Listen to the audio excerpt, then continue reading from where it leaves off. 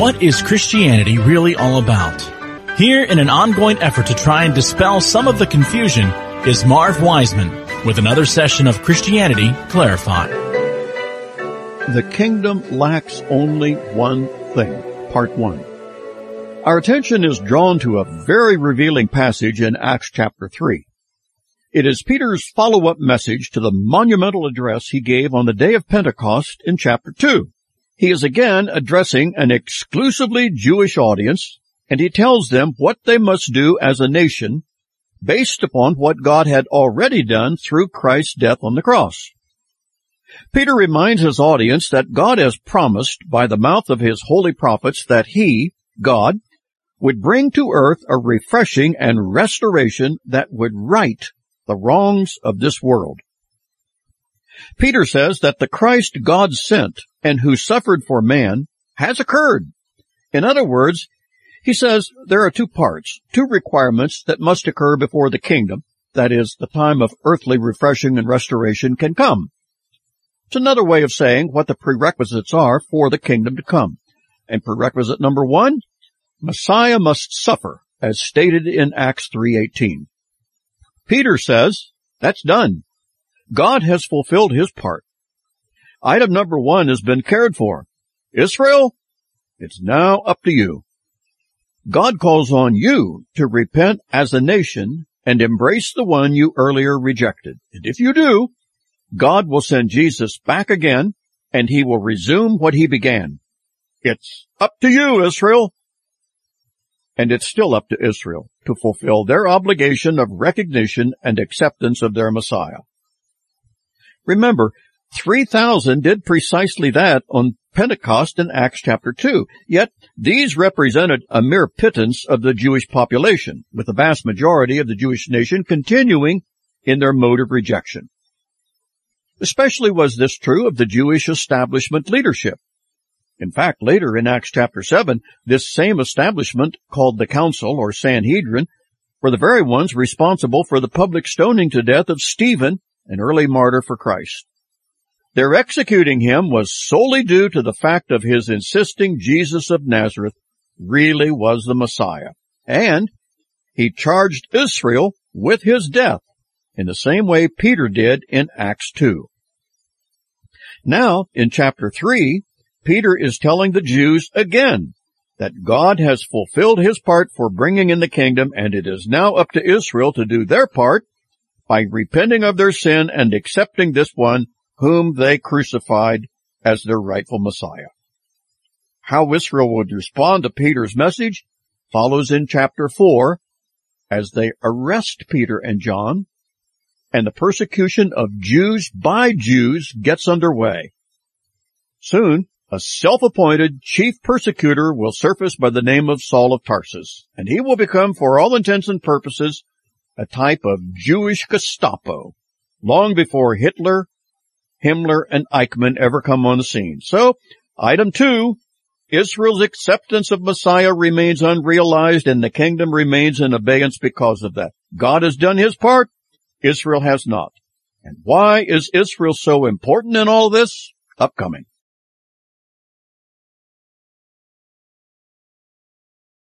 The kingdom lacks only one thing, part 2. To say the kingdom lacks only one thing is a statement of incalculable significance. We stated in an earlier segment of Christianity Clarified that there were two major events that must occur before the kingdom, prayed about in the Lord's Prayer, can actually occur by coming to earth and being set up here, with its capital in Jerusalem and its King, Jesus Christ, on the throne of David. And here again are those two events.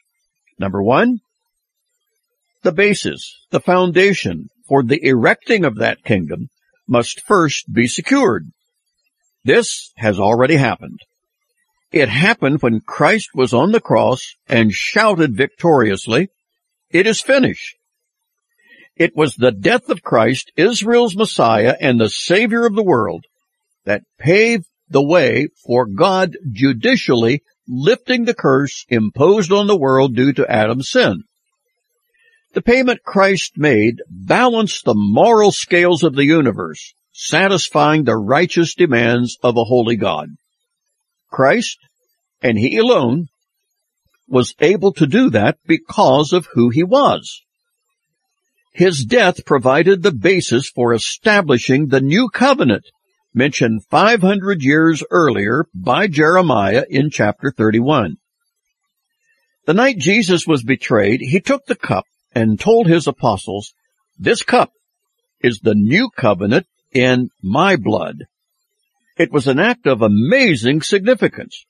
As the original Old Covenant was inaugurated by Moses in Exodus and ratified with animal blood, Christ was now saying He was providing the offer of the new covenant that would be inaugurated by the shedding of His own blood instead of that by animals. This was the first of two things that must occur before the kingdom can come to earth. And this is what Peter meant in Acts chapter 3 when he delivered his follow-up sermon to the one he preached at Pentecost in chapter 2. Recall, if you will, Peter said in 3:18, "Those things which God before hath showed by the mouth of all His prophets that Christ should suffer, He has so fulfilled." So Peter is saying that was God's part of the covenant, and He did His part through Christ. Now, Israel, it's your turn to do your part. You can do that by repenting. That is, by changing your mind about your Messiah you earlier rejected. And if you will do that, that will ratify the new covenant Christ came to provide in fulfillment of Jeremiah 31. Then said Peter, "The times of refreshing will come from God, and He will send Jesus back to earth again to establish His kingdom." Both parties to the covenant, Christ and Israel, must sign off on it before it could be ratified and enacted. Christ had already signed off. The signature that is lacking is that of Israel. That was Peter's message.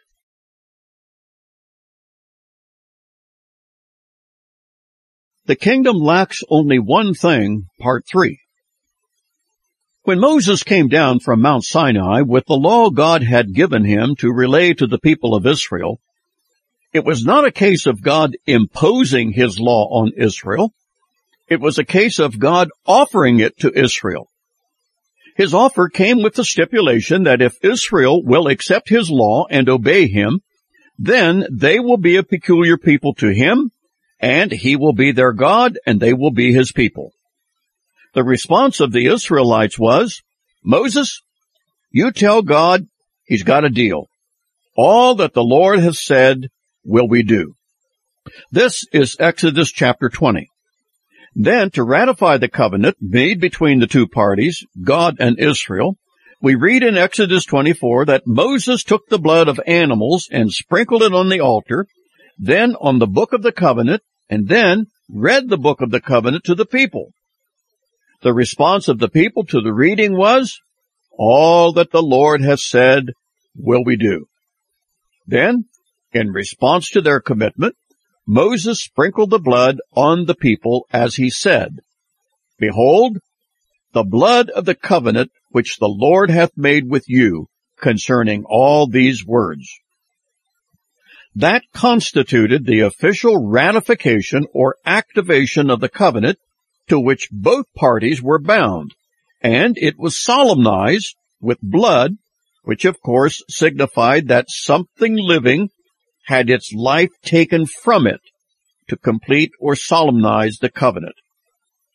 This is precisely what Christ meant when He said the cup was the new covenant in His blood.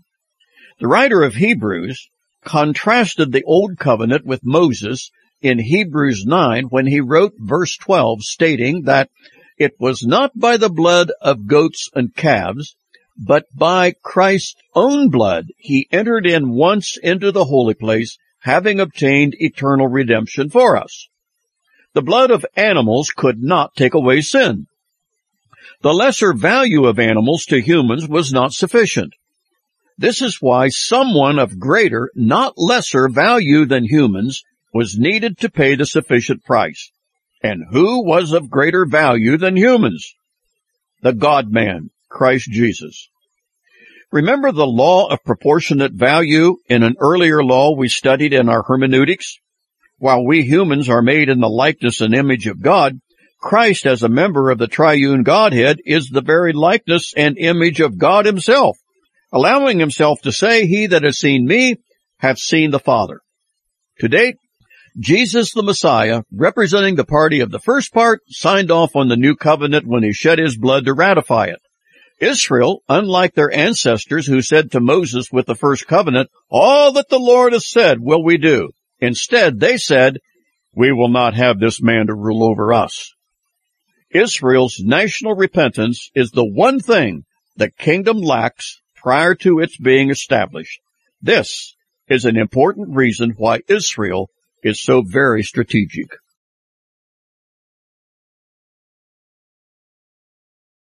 The Origin and Purpose of Law, Part 1. All of humanity everywhere and at all times is aware of the existence of laws, whether formally written or informally acknowledged with an understanding devoid of a written law. But no matter where you live, when you live, or how you live in your social setting, there are things you just do not do. Call these negative behaviors an unwritten code if you wish, but they are in the realm of law, however informal they may be. One can easily see then that the existence of these laws or taboos reveal that a given standard is in place. Response to that standard will be in the form of compliance or non-compliance. Compliance we call obedience to the law, and non-compliance is disobedience. The consequence of non-compliance takes some form of punishment, as mild as verbal rebuke or as severe as capital punishment.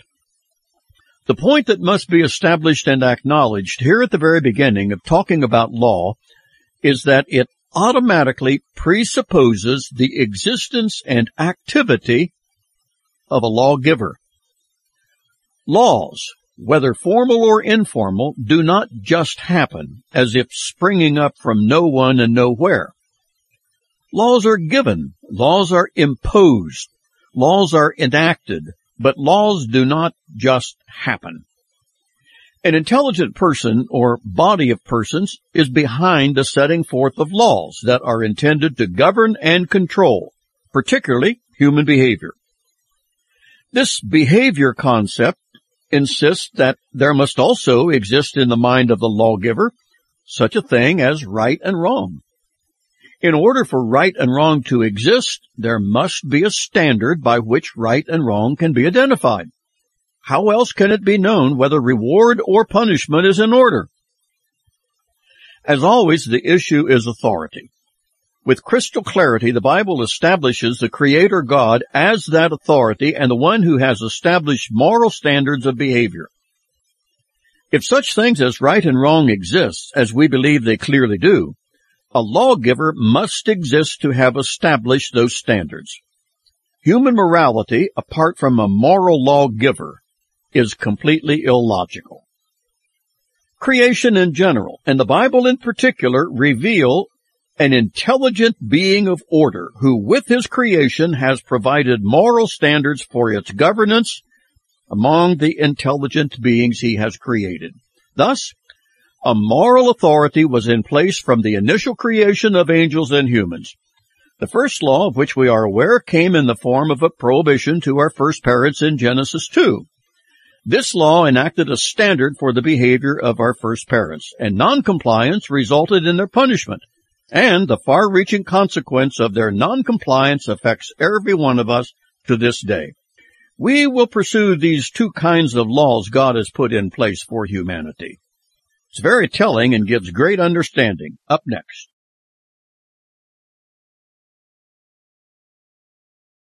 The Origin and Purpose of Law, Part 2. Worldwide, surely there are more laws than can be enumerated. Suffice it to say, laws, whether imposed by God or man, all served one purpose. It was to create a standard of behavior that required compliance and punished noncompliance. Many argue, and probably with good reason, that laws are required to govern behavior and make it possible for civilization to exist. Laws are essential for some semblance of uniformity and order. Among humans, there are just laws and unjust laws. Our moral and spiritual fallenness make it impossible for man to enact only just laws. So, among some laws that may be just, there are also laws enacted by unjust men who in turn make unjust laws. Consequently, humanity in all parts of the world function under both kinds of laws, just and unjust. And because of this, it is impossible for humans anywhere to actually govern themselves with justice and equity on a consistent basis. Such has never happened in all of human history, no matter the form of government employed. So for purposes of pertaining to Christianity Clarified, we plan to concern ourselves only to the laws actually originating from God, the supreme lawgiver. His laws are exclusively just and consistent with his character and nature. In the Bible, there are two major laws that govern angels and humans. It appears that all we might call laws of a lesser sort stem from one of these two major laws. And these two major laws we will call common law and special law, simply for the purpose of rightly dividing them. Common law, as the very name suggests, has to do with the law of God that is placed inherently into the entirety of humanity. All members of the human race are endowed with this infusion of common law. Humans have never been devoid of common law, no matter where or when they lived. It appears that the angelic spheres are as well endowed with God's common law. It is this law to which the Apostle Paul referred when he made the right division between common law and the law of Moses in Romans chapter 2. Here he referred to Gentiles who do not have the law of Moses, yet they do have the work of the law written in their hearts. Really? Who wrote the work of the essence of the law in Gentile hearts? God himself wrote it there. It is God's implanting of the knowledge of right and wrong in the very psyche and DNA of humans and angels. It appears also to be accompanied with a guilt indicator when the conscience is violated. This innate knowledge of right and wrong is accompanied with another God-given factor called human volition, and how it factors in with the working of both common and special law will be seen. This is very insightful and very critical content. We really hope you plug into it.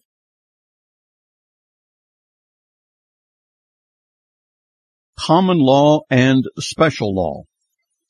Romans chapter 2 gives us the direction we need in understanding common or natural law possessed by all angels and humans, rightly divided from special law given exclusively to the nation of Israel. Here is what the passage says in Romans 2. For when Gentiles who do not have the law do instinctively the things of the law, these, not having the law, are a law unto themselves. Now let's stop right here and make an important distinction demanded by the context. Paul uses the word law in two ways. The translator tried to distinguish them by articulating one and generalizing the other. Notice, if you will, his use of the law in verses 12, 13, 14, and 15. An amazing 10 times in 4 verses, Paul says the law, as opposed to simply using the word law one time only in verse 14. The context makes it crystal clear that the law to which Paul refers is the law of Moses God gave to him on Mount Sinai. His use another 10 times from verse 17 through 27 of the law is referencing the Jew and the Jew alone. In the midst of all this, there is one singular use of the word law without articulation. It is found in verse 14 and stands out in bold relief. It begs to be rightly divided from the law by simply being designated as law. No definite article.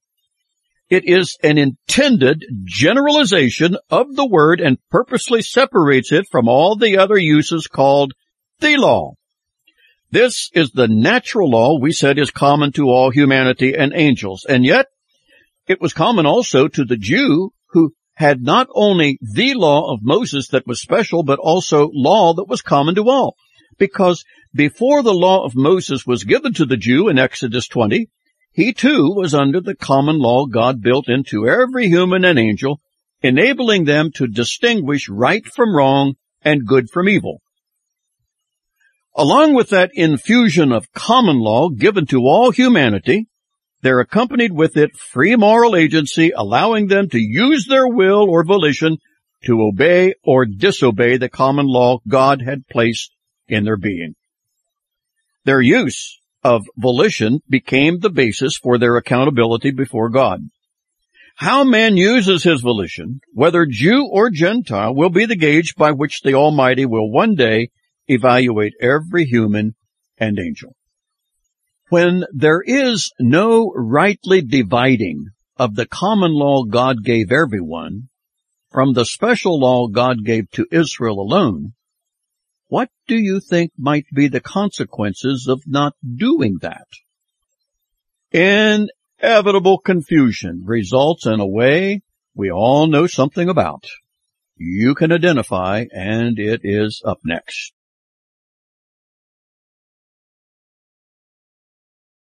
Common law and human volition. Although the subject of human volition, that is, the owning and exercising of our will, was dealt with on an earlier segment of Christianity Clarified, it merits another exposure because of its close work with common law. In creating angels and humans, God faced the choice of creating them as free moral agents, able to decide for themselves whether they would obey or disobey that common or natural law God put in them. It appeared the only alternative to that would be to create them without volition. Thus, if they had no ability to exercise their will, they could not disobey and go astray. Their being pre-programmed to always comply with the lawgiver's laws would mean disobedience, and its consequences would never become a reality. Men and angels, endowed with the common law knowledge of right and wrong, good and evil, would simply always choose the right and the good automatically, due to that pre-programming. Such would guarantee that no conflict or the ugly consequences that would ensue from it would ever arise. God did not do that. Instead, he built into the very fabric of men and angels the ability to obey or disobey their giver of common law. And knowing full well the rebellion that would ensue, both from Lucifer and Adam and Eve, God also pre-devised a plan that would address the eventual rebellion of his creatures, at least the human element. It is called the plan of redemption. It included the promise of an exalted one who would serve as Redeemer. He, of course, would be none other than a co-equal member of the infinite eternal Godhead, who originally granted volition to humans. Thus, the fall that would eventually result from human rebellion was clearly anticipated and even had a promise of redemption in place for it as soon as it occurred in Genesis chapter 3. The presence of this volition would also become the moral mechanism through which all humans would be held accountable for their actions. Being a free moral agent that we are poses serious consequences, both good and bad, in connection with the choices we make throughout our lifetime. We can clearly see that although God is blamed for much that happens in the world, where men treat one another in a bad way, God is not the culprit. Man is. And while it is true God is responsible indirectly in that he created all things, yet he created them in a state of innocence that caused him to pronounce them very good. It was man's volition and the choices we made in Adam that converted his innocence from good to evil. all the world lives with the consequences thereof. An ugly example of the violation of God's common law that occurred in my own lifetime is upcoming next, and it is stunning.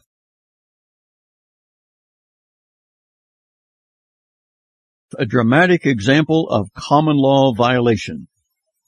In 1945, shortly after the end of World War II, the famous Nuremberg war crimes trial was convened. Nazis of higher and lesser rank and authority were put on public trial and charged with crimes against humanity. The evidence submitted was incontrovertible. Photographs, official documents secured from the Nazis' own files, plus numerous eyewitness testimonies of survivors were all heard and evaluated by the tribunal conducting the trials. Day after day the trial went on with the damning evidence portrayed non-stop. All of the accused had pled not guilty to the charges lodged against them. Any observer could only wonder what possible defense could any of the charged offer to rebut the evidence marshaled against them. How could they possibly deny the charges or defend their actions? They had but one plea. Only one thing they set forth that they hoped would allow them to be found not guilty. And what could it possibly be? Here is what they offered. They were only following orders handed down to them by their superiors. Their argument was designed to appeal to all who were in military or government authority, for they, above all, no matter whose side they were on in the war, knew how great and important it was to follow orders from your superiors. Thus went their defense. How could they, acting as official officers or soldiers of their government, fail to carry out the orders they were given? Consequently, their actions should be understood and excused, or at least result in radically reduced punishment. Court was not buying it. They dismissed the defense of the accused that they were merely following orders of their superiors. By rejecting their defense, they implied there is a superior to their superiors, whose orders they should have followed. And who else could that superior be other than the original lawgiver himself? Whether man is willing to acknowledge it or not, he cannot escape the inevitable conclusion that the mere existence of a moral code or law virtually demands the existence of a lawgiver. And that lawgiver, the Scripture makes ever so plain, is none other than the Creator and Sustainer of all.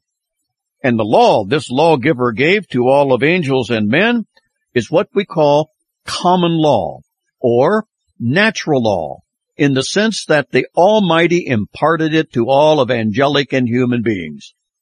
This is the law of which the Apostle Paul speaks in Romans chapter 2, when he said, "The work of the law is written in the hearts of men, with their conscience also bearing witness." There we have it. The internal moral code of right and wrong is inscribed on the hearts of all humans, and it provides the inescapable knowledge of good and evil, right and wrong. More of this important concept and the need to rightly divide it from God's special law is just ahead.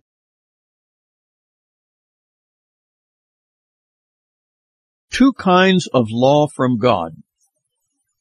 The two kinds of law must be acknowledged and understood by any serious student of the Bible. It has already been shown that laws intended for the governance of creation have been provided by the Creator. The first we call natural or common law, and this is built into the psyche or personhood of all humans and angels.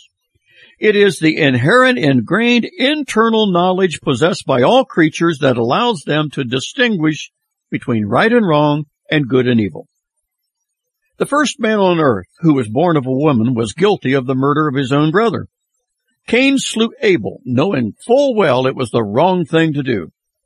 His attempt to cover up his crime by denying he knew the whereabouts of his brother stemmed from the guilt he was experiencing. Cain used his God-given volition when he rose up and killed his brother, and he also used it when he lied about not knowing where his brother was, with that infamous line, "Am I my brother's keeper?" Cain was operating under the common or natural law that God built into all of humanity, and apparently angels as well. In addition to calling the common law or natural law, it might also be dubbed general law. These all refer to the same internal code, whether called common, general, or natural. And while this law is implanted into all of humanity without exception, we are now, for the purposes of our study and understanding, going to reach into the entire human race and extract from it a certain segment of people who, in addition to their having the natural law, will have extended to them another law, peculiar to them alone. This additional law is what Romans 2 was referring, repeatedly using the term the law. The law is different from the natural law imposed upon all of creation. The law will also be known as the law of Moses, or the law given to the Jew, the nation of Israel. Prior to the Exodus experience at Mount Sinai, this law did not even exist. This law is a brand new set of directives containing prohibitions and commandments received directly from God through the man Moses. No one else, not before or since, has ever been a recipient of the laws God gave through Moses. Such is precisely what Romans 2:14 means when it says, "For when the Gentiles, which have not the law, do by nature the things contained in the law, these not having the law are a law unto themselves." First, who are the Gentiles? They are everyone and anyone who is not a Jew, a direct descendant of Abraham, Isaac, and Jacob. Why was it that the Gentiles did not have the law? Simply because the law of Moses was never given to nor intended for the Gentiles. It was exclusively provided for those of the nation of Israel as terms of the covenant God was offering to this special clientele of people.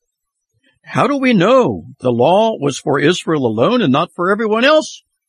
God said so. We will show you just ahead.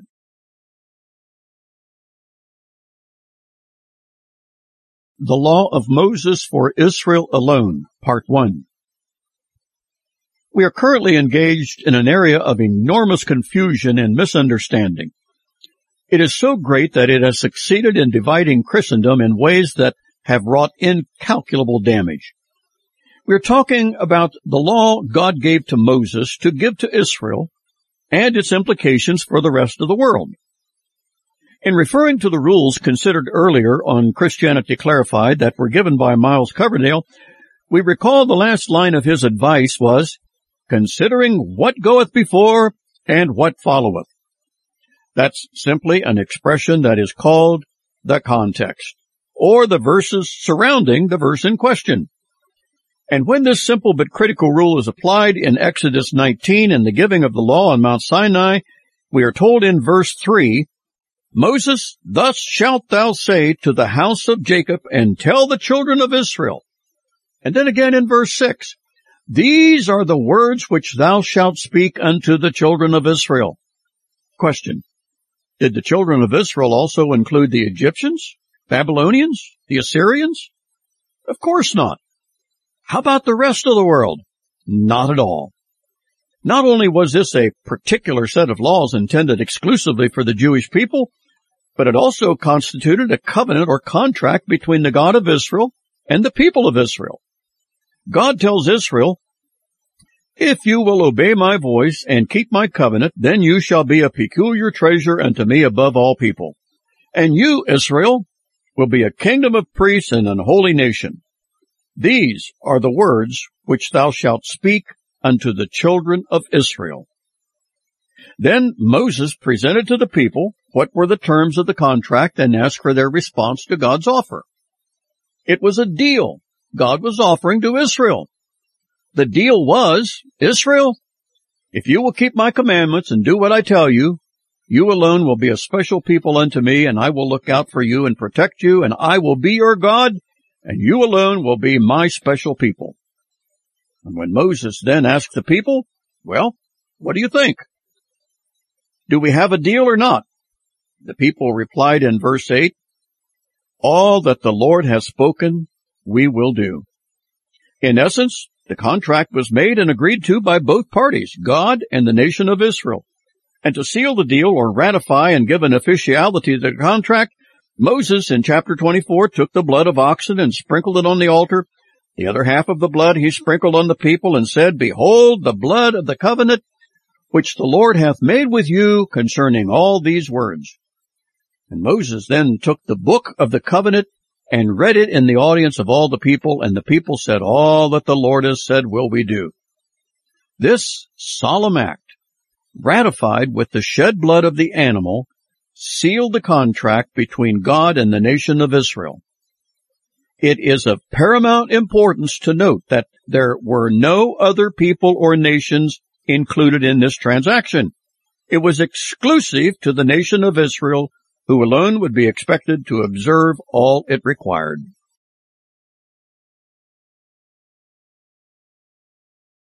The Law of Moses for Israel Alone, Part 2. With unmistakable clarity, we noted in the preceding segment of Christianity Clarified that the law God gave at Sinai to present to Israel was for Israel alone. It did not include any other nation, past or present.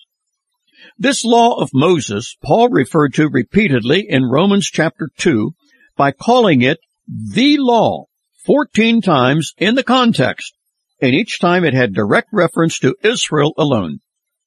No other nation was ever under obligation to keep the law of Moses, then or now. Although no one else was under the Mosaic law, all were under the law called common or natural law that God had written on the hearts of all people everywhere. In fact, it was this general law that the Jews were under also before the special law of Moses was given to them at Sinai. So rather than on the hearts of men, the law of Moses was a law or record given in specific words, clearly spelling out so all Israel could read it. It was a codifying and formalizing of the law of God, the contract, often called the Mosaic covenant. It was also this covenant of law to which the Apostle Paul referred in Romans 6. He reminded his Gentile Roman addressees, saying, Sin shall not have dominion over you, for you are not under law, but under grace. It is commonly believed among Christians that whereas we used to be under the law of Moses, now, since the death of Christ, we no longer are. Well, that is not true. Hearkening back to the exclusivity of Israel being recipients of the law, we should remember that Gentiles never were under the law of Moses, not ever. Yet, for hundreds of years, even including today, there are Christians and even entire denominations that insist Christians are bound by the law of Moses and we should live under its demands. But then they do have a serious problem with the large parts of the law. Are we also to observe animal sacrifice, keep a kosher diet, observe the weekly Sabbath, keep the annual feasts established by God? Here it does get sticky. But then we are told, well, no, but we are to observe the moral requirements of the law only. Well, then are we to stone adulterers and homosexuals along with juvenile delinquent teenagers? These are moral issues and part of the law of Moses. Our Pilgrim forebears struggled with these issues in the 1600s after landing and living in Massachusetts.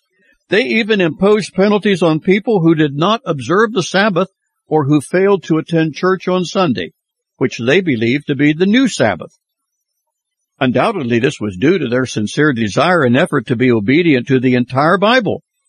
And while their intentions were good, their hermeneutic was bad, very bad. They failed to rightly divide the law, probably never having considered it. And this is the task to which Christianity Clarified has devoted itself. We trust you've already begun to see its importance and the confusion that is realized when right division is ignored. More, much more, just ahead.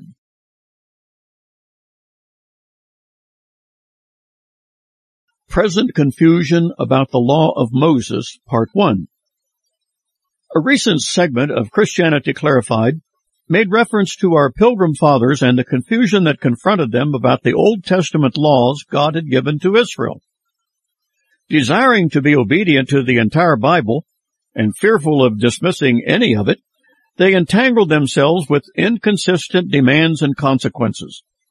Eventually, a position was codified by the earlier colonists, and these regulations were imposed by the existing government upon the general pilgrim population.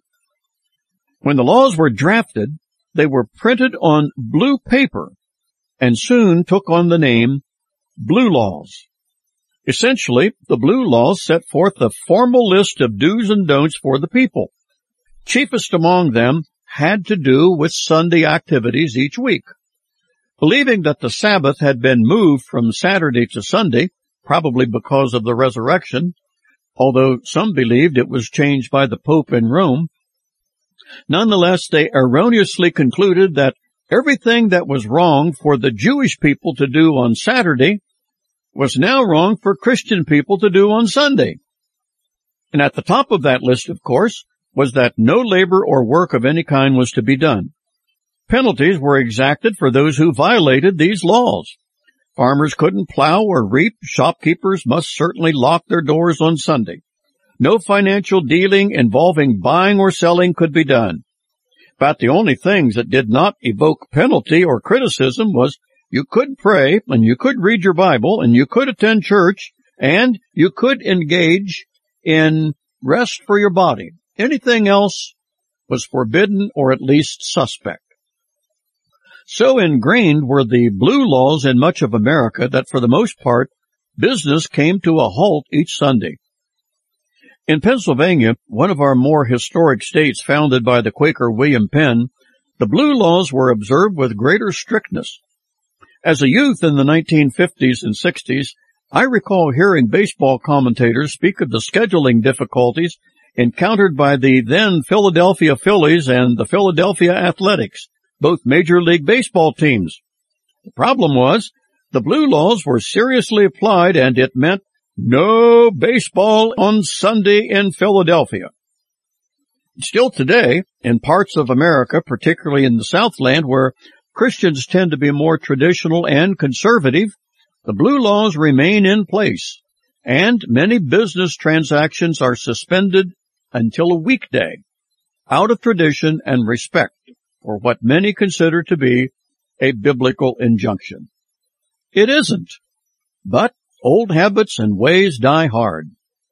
Of course, along with business closings, churches are open, and we applaud every effort to get people in church and under the hearing of the Word of God. Still, unlike our Pilgrim Fathers, we don't seek to find them if they don't attend. My, how the times do change. More content addressing confusion about the law of Moses upcoming.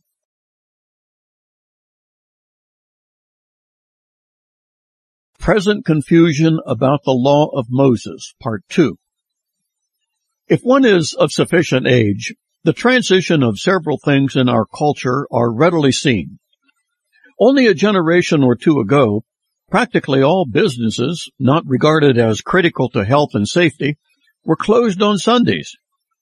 Back then, it was largely due to the acknowledged respect given to what was erroneously called the Sabbath. Truth be told, the Sabbath of the Bible has never been changed from ancient times when it was first imposed on the Jews with the seventh commandment. The first Sabbath, the word Sabbath actually means 7, was in connection with the 6 days of creation having been completed and God ceasing for the 7th day. Biblical days are reckoned as evening and morning, as stated in Genesis 1, where the evening and the morning were the first day.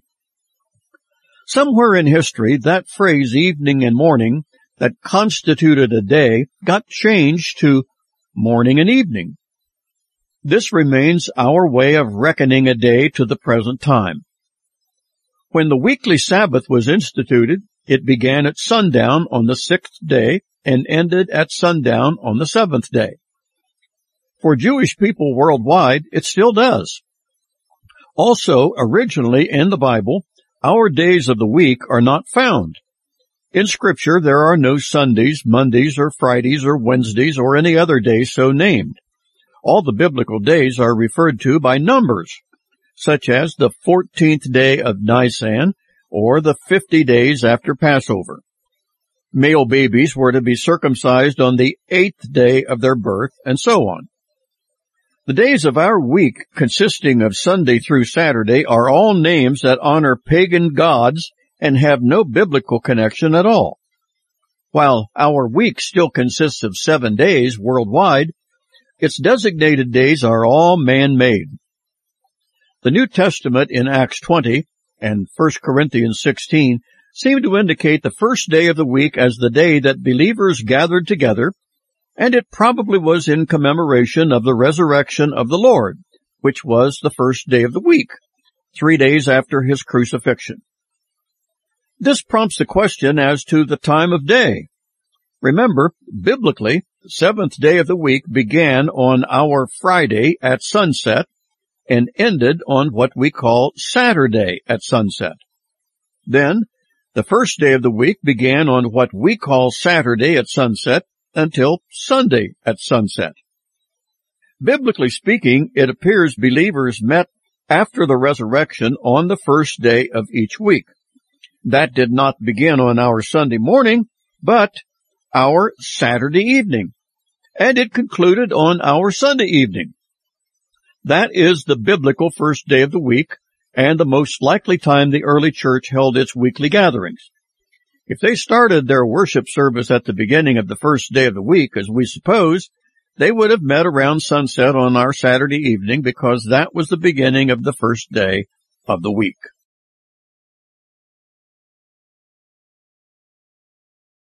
Present confusion about the law of Moses, Part 3. Scripture has no specific command as to when believers are to meet for corporate worship.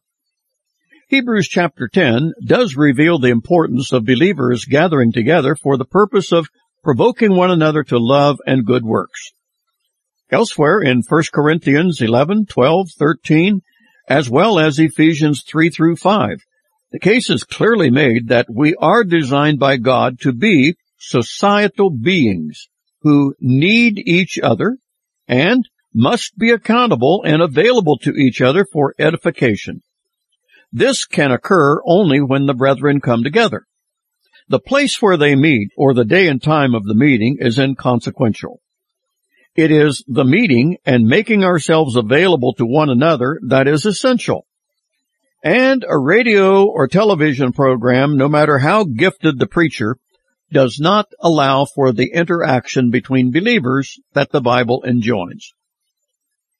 Now, as an aside of some interest, how was the Sunday morning worship hour arrived at, and in so many cases around 11 a.m.? Well, first, the morning part developed from making the morning to be the beginning of each day that then ends in the evening. And probably this was settled on because that was when daylight first showed up, meaningful activity could begin. Then again, we do tend to feel more energized following a night of rest. Besides that, the vast majority of the ancient world was agrarian in its livelihood and also often involved livestock that needed to be cared for.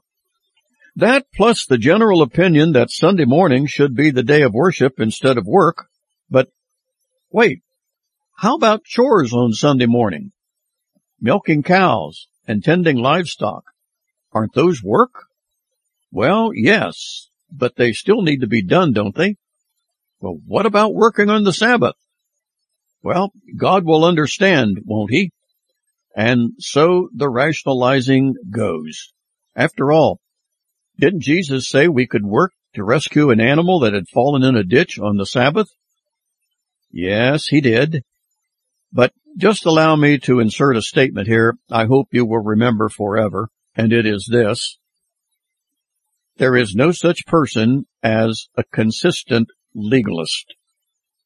Remember that, because you will have occasion to need it while meandering around in the body of Christ. Jesus dealt on a daily basis with the nitpicking Pharisees who majored in legalistic details.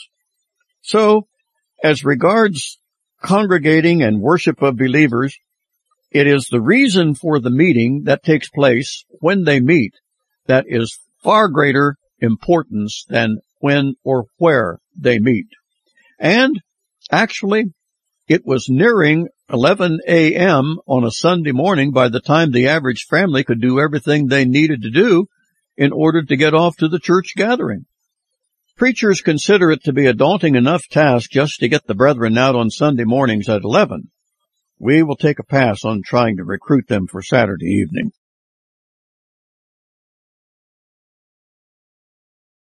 Reviewing the two laws.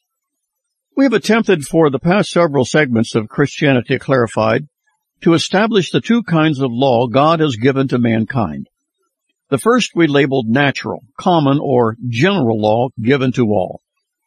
This is the law spoken of by the Apostle Paul in Romans 2, where he declares it to be written by God into the hearts or psyche of all humanity. It is this sense of divinely imputed law that enables man to know right from wrong and good from evil. Secondly, there is another law labeled special or particular and given to only one specific group of people, the nation of Israel. This is called throughout the Bible the law of Moses. It did not come from Moses, but it did come through Moses as the vehicle. We revealed what the Bible declares so clearly, that this law was directed to the nation of Israel alone and never was intended for any people other than the Jews. Unfortunately, many non-Jews read the mail addressed to the Jew only and then try to appropriate it to themselves. And when they do so, and many do just that, they reap to themselves innumerable complications and contradictions. Why would they do that? Well, I believe they do it out of a sincere motive. It is their desire to be obedient to the whole Bible and all it commands. Unfortunately, the idea of rightly dividing the laws God has given not occurred to them, and some would probably mistake the dividing with an incomplete obedience. Still, they do agree the law of Moses is not incumbent upon them as regards the sacrifice of animals or the forbidding of eating pork, shrimp, lobster, and other foods clearly labeled unclean, therefore inedible by the faithful. This attitude and conviction is nothing less than religious legalism, and perhaps the saddest thing about it is held by sincere and devout people who want to please the Lord. It's another example how sincerity is no guarantee of truth. These dear people, most of whom are believers, know little or nothing of the freedom wherewith Christ has set us free. They, generation upon generation, encumber themselves with the yoke of bondage spoken of by Paul in Galatians 5. And for some, this stubbornness and rigidity will not even allow them to consider that they just may be wrong in their position. Such would be seen by them as abandoning the old ways they regard as sacrosanct. We can hear them along with Tevye the milkman and the fiddler on the roof crying out all that he needs for justifying his position with the one word, tradition. Well, tradition is not bad, but good, provided it is rooted in truth and not rooted in time and practice only.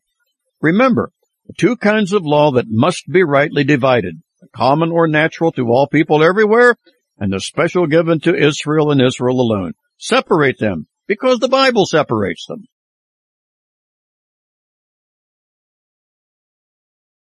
Law is law, and grace is grace. During earlier segments of Christianity Clarified, we labored to show the importance of rightly dividing the word of truth as demanded by 2 Timothy 2:15, and we have concentrated on the necessary divisions of the different Gospels in the Bible, particularly the Gospel of the Kingdom, designated for the Jewish people exclusively, and the Gospel of the grace of God, designated for all of humanity, whether Jew or Gentile. Much more deserves to be said about both, and even though it is so fascinating, we must resist going there, especially with the prophetic implications. And yet, we do need to discipline ourselves to continue addressing the hermeneutical aspects of our material, and this currently has to do with the right division of the numerous critical elements in the Bible. At a later date, subsequent volumes of Christianity Clarified will be devoted to prophecy, with more details about the end time and establishment of the long-promised kingdom. But for now, consider, if you will, the necessity of rightly dividing law and grace. There's so many references that distinguish between the two, but none perhaps do it so dramatically as John 1:17 that tells us, where the law was given through Moses, grace and truth were realized through Jesus Christ. And then Paul's classic statement in Romans 6:4, declaring, "For sin shall not be master over you, for you are not under law, but under grace." These two concepts, found all throughout Scripture, are like oil and water, impossible to be mixed. Yet, there is no end to the countless number of believers who insist on doing so. Paul the Apostle reveals the folly of mixing law and grace by saying in Romans 11 that God has chosen His people Israel on the basis of His grace, not on the basis of their works. He emphasizes, if it is by grace, it is no longer on the basis of works. Otherwise, grace is no longer grace. It's another way of saying works are works and grace is grace, and ne'er the twain shall meet. And to try to make them meet or mesh means you end up with neither works nor grace. The moment you infuse one into the other, you destroy both. They must be rightly divided. With clarity, it must be acknowledged that law came first.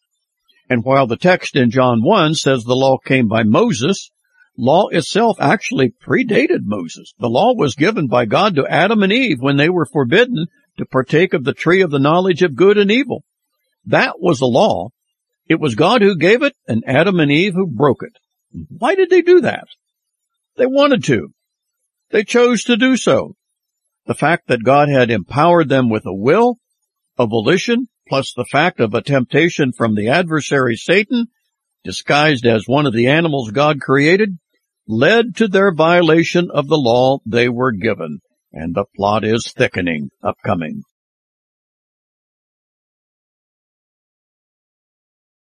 Rightly Dividing Law and Grace, Part 1. We've noted previously that God in His creation empowered our first parents with volition, that is, a will that enabled them to obey or disobey as a free moral agent. If not volitional, God could have pre-programmed them so as to be unable to disobey Him. But to obey because one can do nothing else has no merit any more than does loving someone because you are unable to do otherwise. Only a love and obedience that are voluntary are worth anything. God opted to give both angels and humans a volition, allowing them to make choices as free moral agents. Such ability also became the basis for the creature's accountability to the Creator. Humans and angels will be brought before the Creator Himself for His assessment of their use of the volition He gave them. Following that, rewards or punishment will be determined. All this flows from the law God has given in one of two venues. The first is the law said to be given by God as written on the heart of every person in accord with Romans chapter 2. The text of verses 14 and 15 read, "For when the Gentiles, which have not the law, do by nature the things contained in the law, these having not the law are a law unto themselves, which show the work of the law written in their hearts, their conscience also bearing witness, and their thoughts the meanwhile accusing or excusing one another." In addition to this general concept of inbred knowledge of right and wrong given to all humans, a more specific code is given in the law God gave through Moses for the exclusive use of the seed of Abraham, the nation of Israel. The Bible is very clear in revealing man's failure to keep God's law, whether implanted in his heart and conscience described in Romans 2, or via the law of Moses with its 613 laws recorded in the Torah or the Pentateuch. Contrary to human belief, the law, no matter which way it came, was never intended to give life.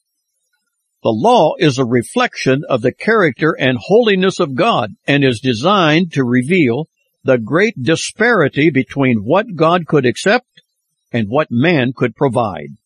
Man fell short, far short, of God's righteous demands and thus stood unaccepted and justly condemned by divine justice. The amazing thing about this entire matter is that God, in a gesture of unfathomable love and grace, moved to make up for the deficiency of man. God himself, in the person of his Son, made up for man's lack by providing a way through which man, flawed and sinful though he was, could still become acceptable to God. It was all provided through the righteous payment of Christ himself.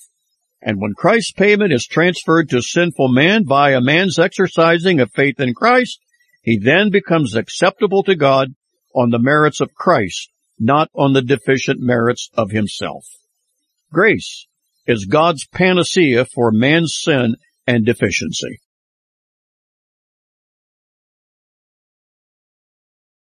Rightly Dividing Law and Grace, Part 2. While unaware of who turned this phrase, it certainly merits repeating. It is stated thusly: "Do this, the law commands, but gives me neither feet nor hands. A better word the gospel brings. It bids me fly and gives me wings." What a picture is that of the gospel of the grace of God. The problem with the law of God is that it is so perfect it defies compliance from sinful humans. But why would God give a law he knew man could not keep? Firstly, to reflect the character and righteousness of God. The law showed man what he was up against, and if he was honest, he would be stricken with terror. No one wants to fall into the hands of the living God, is the way Hebrews 10:31 states it, by describing it as terrifying. And why is it so terrifying? Isn't God a God of love? Indeed he is. That is why he went to the incredible extreme of disrupting the triune nature of deity to provide a way of escape for sinful man. And what does he require of man? Nothing more than acknowledgement of his sin, repentance of it, and faith placed in the person of Christ. On the one hand, we have the righteous standard of God that man is called upon to meet, but cannot, while on the other hand, we have this God himself meeting his own demands for man. That is grace, pure, unadulterated grace. Please hear what God says in Romans 8. "For what the law could not do, weak as it was through the flesh, God did, sending his own Son in the likeness of sinful flesh, and as an offering for sin, he condemned sin in the flesh in order that the requirement of the law might be fulfilled in us." How did all this work?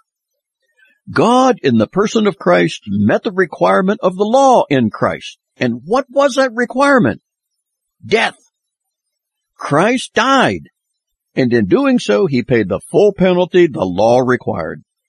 He died a physical death when his spirit was separated from his body. He died a spiritual death when his spirit was separated from God, leading him to cry out why God had forsaken him, abandoned him, left him alone while he was being made sin on our behalf so we might be made the righteousness of God through him. The law could condemn and exact the penalty of death, but the law could not impart life. Paul wrote Timothy that the law is good. It is a perfect reflection of a perfect holy God. That's the problem. Essential incompatibility. How can these become compatible? Could God somehow lower his standard? After all, perfection does not become us humans. Does God really demand something from us he knows full well we cannot provide? How is that just? How is that loving? How is that reasonable?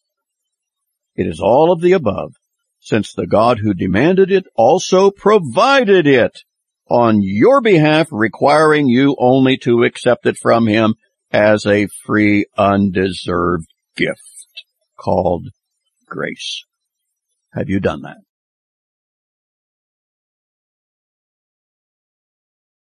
Rightly Dividing Law and Grace, Part 3.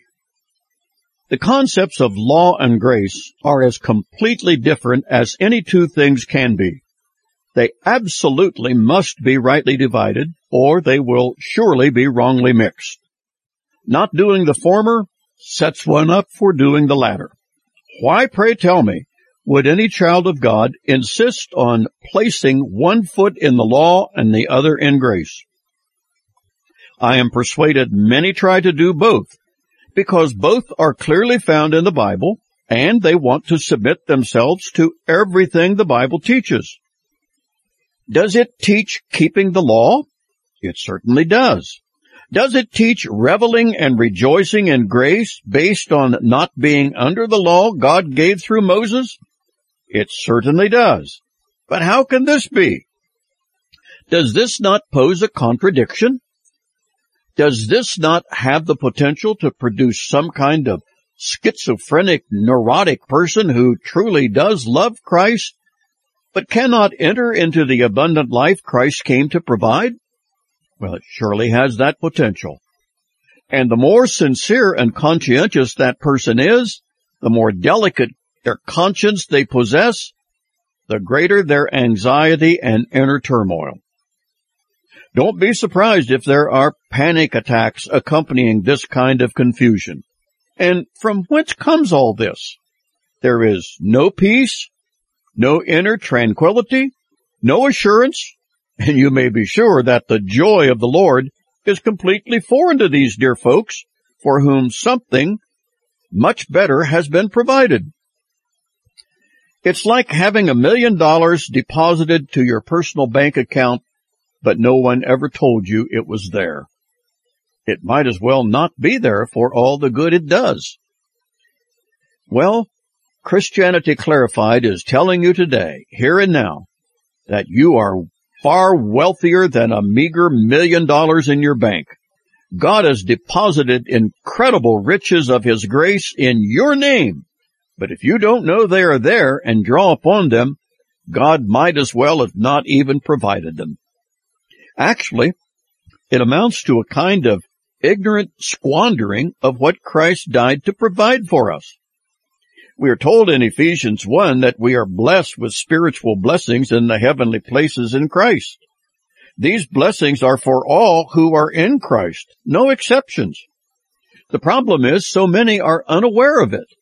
They fuss and fret and fume over whether they are good enough, whether they have done enough, whether they have prayed enough, whether they have given enough, whether they have been forgiven enough, whether they have confessed enough.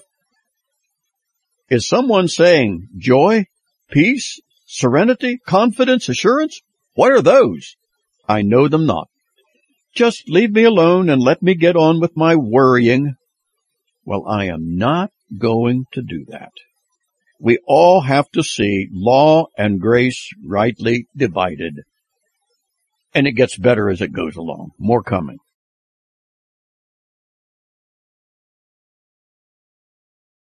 Rightly Dividing Law and Grace, Part 4.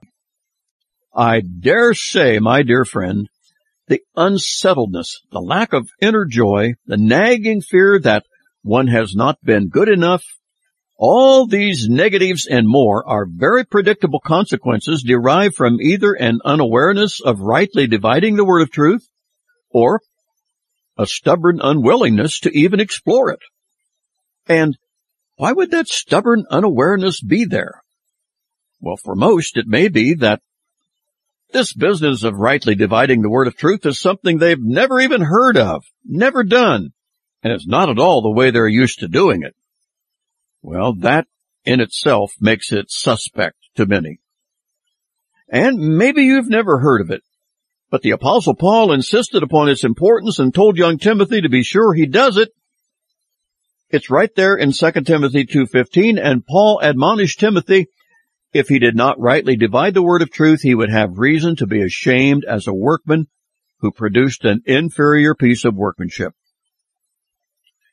So right now, let's spell out the purpose of the law, to whom it was given, why it was given, how and why it is we are not under the law of Moses and never were, what the law could and could not do, why and how grace entered the scene in the person of Christ, and the incredible assets that are available to every present-day believer because of grace. Consider the purpose of law given by anyone at any time for anyone. The giving or making of a law is to establish a standard. Whether you are talking about the 10 Commandments God gave Israel or the local traffic laws in your own community, the purpose remains the same. Laws establish standards for human behavior that require compliance from those to whom the law is given. In addition to giving the law, there are punishment consequences meted out for non-compliance. Paul reminds us in Romans 3:20, by the works of the law, no flesh will be declared righteous in God's sight, for through the law comes the knowledge of sin. In other words, where there is no law, there is no violation of law. But once a law comes into being, our violation of it means we broke the law. This, in addition to the law being a reflection of the character and holiness of God, it also makes it clear that we are in violation when we disobey the law. What then? Well then, as violators of the law, we are justly assigned punishment consequences for noncompliance, and because all humans are direct descendants of Adam, all are infected by our corporate fallenness, and all are contrary to the character and nature of God. For all have sinned and fall short of the glory of God. And this results in the just condemnation of all humanity and creates the need for a Savior, a deliverer who can rescue the non-compliant from their deserved sentence. Who but Jesus fits that description? You've just heard another session of Christianity Clarified with Marv Wiseman.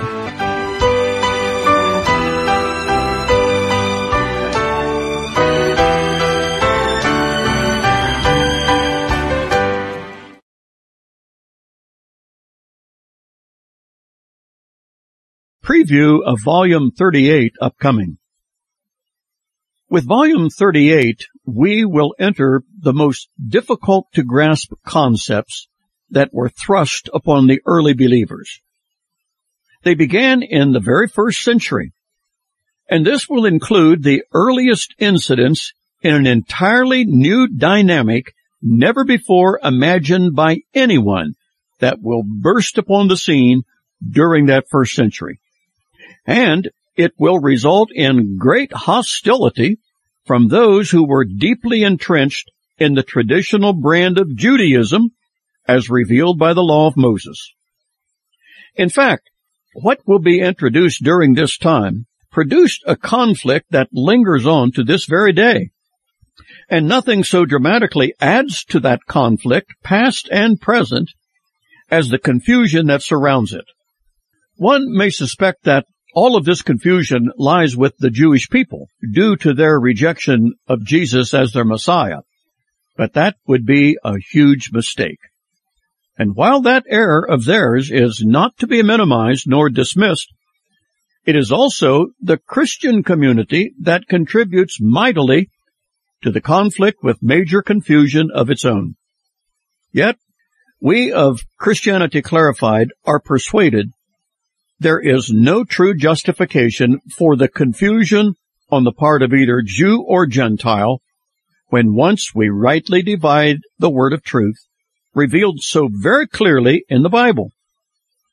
It is sheer joy to see confusion give way to clarity, and when we do, joy and thanksgiving are the predictable byproducts. There is no doubt that you who engage this material with us will share in that joy. Your appreciation index for God and His Word will reach a new height.